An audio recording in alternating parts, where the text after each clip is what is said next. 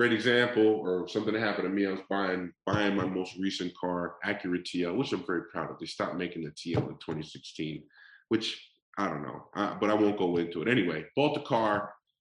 First time I said, how am I supposed to do that to the guy I was dealing with? We had actually found out through the course of the day, through our conversations, that he and I had mutual friends in the club security industry. I worked club security in my late teens, great way to earn extra cash and stay up till 5, 6 in the morning, right? But anyway, we find out we got mutual friends.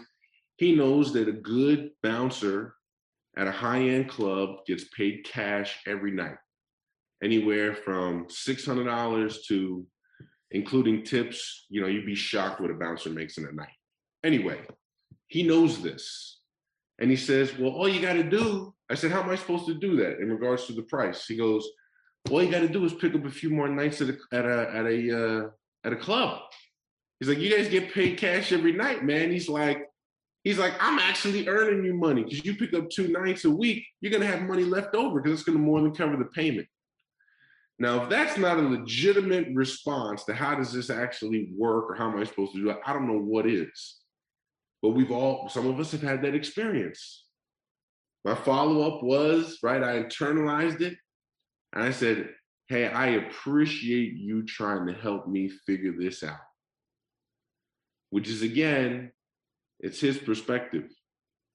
You should appreciate the fact that I'm helping you solve this problem because this problem is yours, right? He's not even connected to the fact he's created the problem. This is your problem and I'm helping you solve it, right? My cold read, I appreciate you helping me try to figure out how to solve this. How am I supposed to do that? What do you think he did?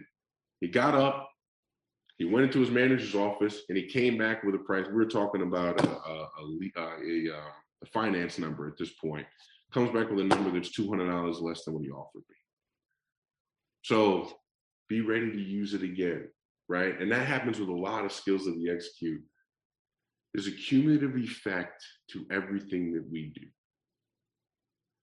And when we don't get instant gratification as human beings, because we're all guilty of this, we want the instant gratification, we're worried whether or not it failed. And then cognitively in the moment, we get flustered, we revert back to old tactics, we feel uncomfortable, we don't know what to do next. Another guideline for us all to remember, there's always a cumulative effect. Human beings' focus is all over the place, so don't ever expect to have it 100%. And if we feel like we get tripped up, it's just like Novocaine. Give it time and it'll do its job. Rephrase the skill. Put them in a place where they might even say, no, I heard what you said the first time. Because you've repeated your skill so many damn times. I'm like, well, it seems like you feel uncomfortable about answering that. Right? Make them come, I heard what you said. Then let's set them up to, why don't you answer the damn question? Right? And that's obviously not what you're going to say, but it sounds like that's not something you want to answer. Well, no, it's not. Sounds like you have a reason for saying that. Well, actually, I do.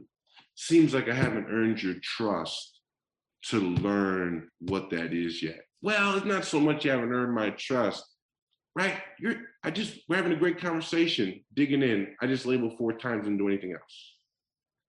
Use that. Start with an accusations audit. Have your phases and know ready to go.